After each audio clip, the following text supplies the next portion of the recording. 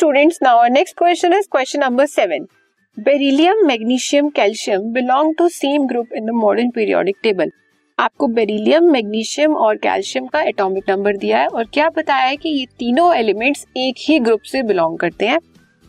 तो हमें पता है ये कौन कौन से ग्रुप के हैं. Beryllium is of second group और कौन से पीरियड का है ये, सेकेंड पीरियड का. Magnesium is of third and calcium is of fourth.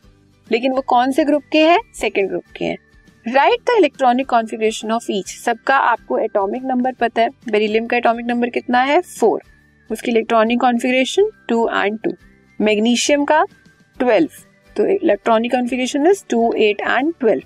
और कैल्शियम इज 20, तो उसकी इलेक्ट्रॉनिक कॉन्फ़िगरेशन 2, 8, 8 and 3. अब हमें पता है कि हम कैसे निकालते हैं पीरियड्स, कैसे कि कौन से पीरियड से बिलोंग करता है हमारा एलिमेंट.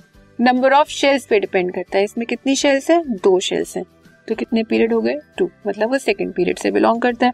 मैग्नीशियम में कितनी शेल्स हैं, 3 शेल्स, तो थर्ड पीरियड. कैल्शियम में 4 शेल्स, तो it is of the fourth. This podcast is brought to you by hub hopper and Shiksha Abhiyan. अगर आपको ये पॉडकास्ट पसंद आया तो प्लीज़ लाइक, शेयर और सब्सक्राइब करें और वीडियो क्लासेस के लिए शिक्षा अभियान के YouTube चैनल पर जाएं.